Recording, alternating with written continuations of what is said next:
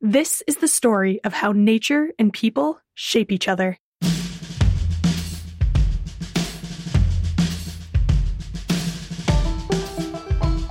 It's a super powerful partnership to work between culture and nature. A functioning ecosystem doesn't just happen by default. It has to be cared for and tended, especially in these days when there's a tremendous amount of human pressures on the land.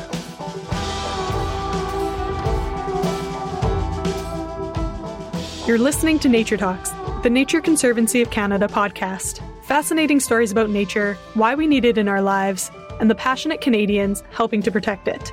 I'm Tiffany Cassidy. This is episode 2, The Meadow That Mattered.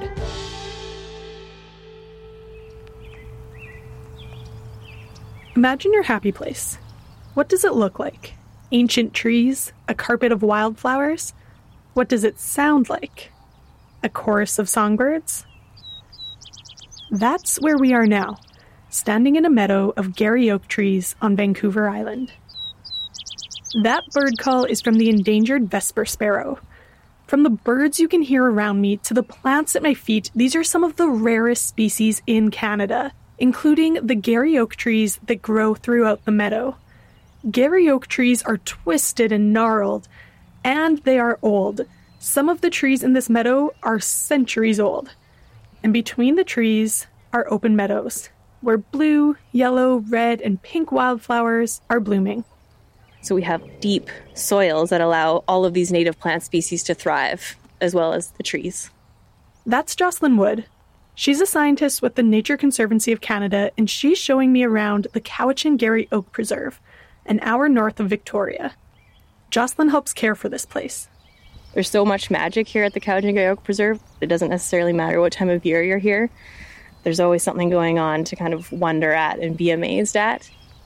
Standing in this meadow on lush, green Vancouver Island, you might assume everything here must be thriving. But Garry Oak ecosystems and the plants and animals they support are threatened and becoming rarer and rarer. Less than 5% of the original Garry Oak meadows in the world still remain. These trees and meadows are only found here and the nearby Gulf Islands, and a couple patches in mainland BC and along the western US coast. If they haven't already been lost to development of towns, subdivisions, and farmland, the remaining Garry Oak habitats are being overtaken by invasive species. The Nature Conservancy of Canada is working to bring back the open meadows and the plants and animals that were here before so much habitat was lost. And turns out we have a lot to learn from the people who were here before us. This land has been used by people for thousands of years. It's the traditional territory of the Cowichan tribes. Genevieve Hill is literally digging into the history of the Garry Oak Preserve. She's an archaeologist from the Royal BC Museum, and she's here looking for clues. A cooking pit, tools, scraps of animal bones, anything that might give a hint about what this land meant to people. The rain gives us time to take cover and chat. It's all speculation right now, except for a few little hints. Genevieve and her team have found strong evidence of ancient charcoal and crushed shells in cultural deposits. This is along the stream bank near where they're digging. And that's a clue that people probably lived here. Through their digs, scientists have found tiny particles of fossilized plants, buried at different soil depths. From their evidence, they conclude some of these sites have supported savanna and meadow vegetation for at least 2,000 years. Meaning, this place has actually been open meadow for thousands of years. Genevieve thinks she knows why it stayed open for so long. It's quite likely that they were traditionally burning the area, but also, if they're living in this area, just think about how around your house, areas of any sort of thing, like plant production, harvesting, cooking, things like that, things just tend to be quite clear. But I think that there are strong lines of evidence for traditional burning here as well. For thousands of years, the people of the Cowichan tribes burned the meadows under the Garry Oak trees. The burning prevented fir trees and shrubs from taking over. It also helped the wild camas to thrive. Camas is a plant with a purple or blue flower that grows from a big bulb. The starchy bulb is a bit like a sweet potato and was an important food source for the Cowichan tribes and the Coast Salish communities. The ancient use of fire helped to manage the land and is why today we have these open meadows that are now home to rare flowers. The ecosystem was shaped by the people who lived here. It's a super powerful partnership to work between culture and nature. And I know none of us can ever know all of the details that we would wish to know. But this partnership really allows us to explore this further. Through her research and interviews with Cowichan elders, Genevieve is piecing together what we know about how people use this place, and hopes we can use this knowledge to better manage the ecosystem in the future. To more accurately represent what the traditional use of this landscape was on the provincial record, and to make it known publicly that this area was of importance to ancestral Cowichan people.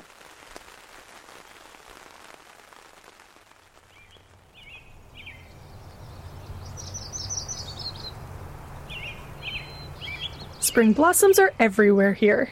This is the only place in Canada where you can find some of these plants and animals, like the bright, colorful yellow montane violet. The subspecies that grows here is endangered and only found on Garry Oak habitats. And near them, a sea of pink, few-flowered shooting stars. Pollinators love this place. That includes bees, but also birds, moths, and butterflies. Keeping this place for the birds and other animals that rely on it means starting at the ground level.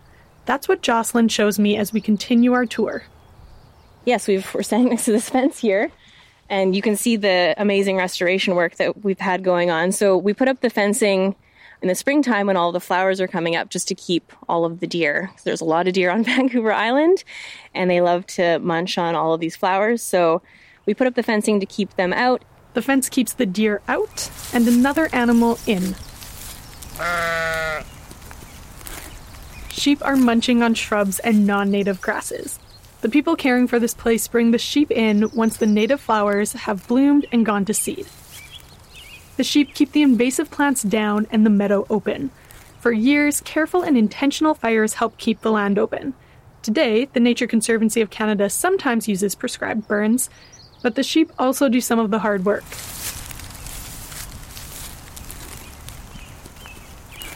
And then we get these resulting beautiful pockets of blossoms.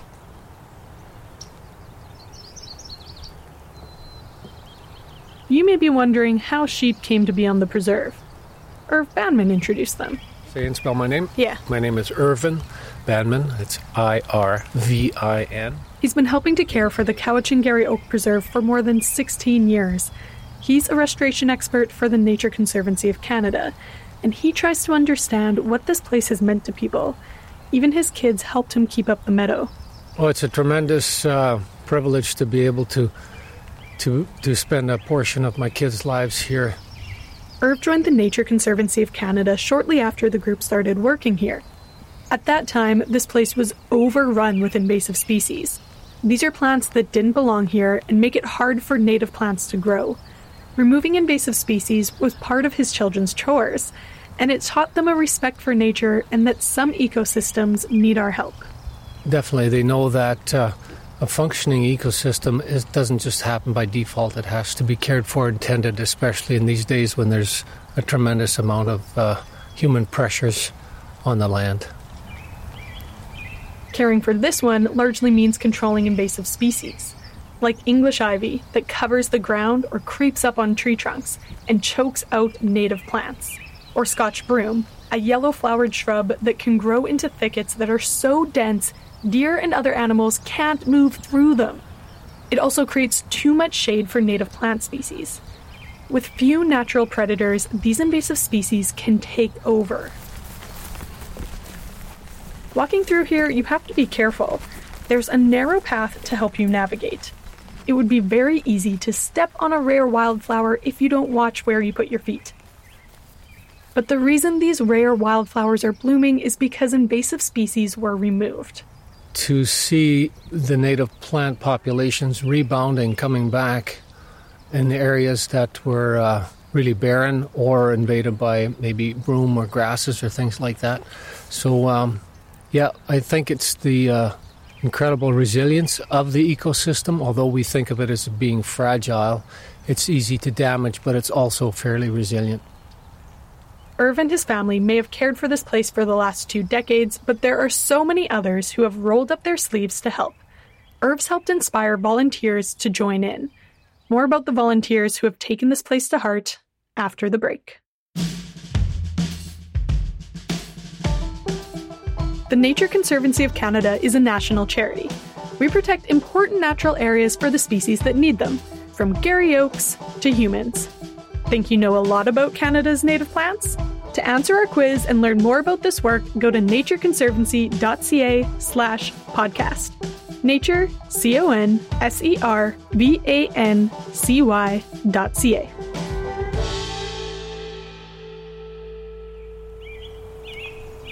The Cowichan Garry Oak Preserve is a piece of living history. These meadows have been cared for by people for thousands of years. Today, they are threatened.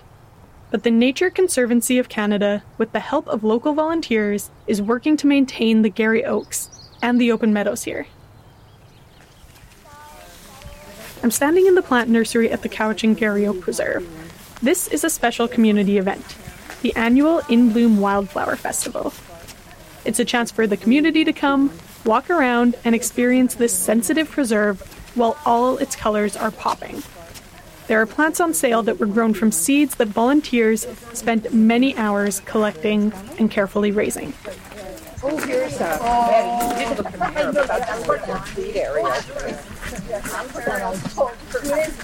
Sheila Kitson has volunteered here since 1998, when she helped raise money for the Nature Conservancy of Canada to purchase the Cowichan Garry Oak Preserve. Now she and other volunteers meet here every Wednesday. They find lots to do. Things like collecting seeds, which can be a very monotonous thing. Monotonous maybe, but the volunteers are really important to the survival of this place. They collect the seeds from wildflowers, help plant them in the meadow. Monotonous, but worth it. When you see the effect, and I'm sitting on a chair in the preserve here, and it just is, the oaks are sort of gnarled and small, and at night they look quite spooky, but yeah, it's a neat place. That's why people come.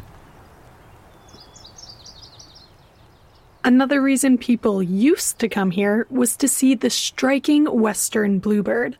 It was once common here before so much Garry Oak habitat was lost. By 1995, they were gone.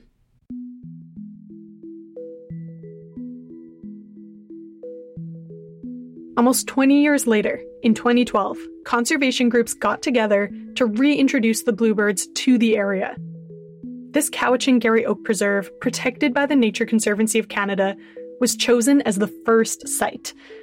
The group of partners worked together to translocate pairs of bluebirds from healthy populations in Washington state and reintroduce them to the Garry Oak meadows. And then they held their breath. Would they mate? Would they raise their young here? Would they return next spring?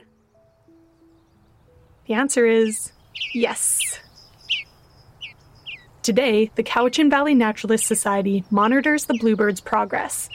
The bluebirds have returned each spring, to the delight of visitors and staff alike. Yeah, I love coming out here every single year and with some binoculars and looking at them from afar and watching them mate and hang out over their clutches of eggs, and it's very exciting to see western bluebird back here. This place is beginning to look and sound much like it did for millennia. The Garry Oak Meadows matter for plants, for animals, and for people. People have been coming for thousands of years. Today, we're learning how to care for it for thousands more.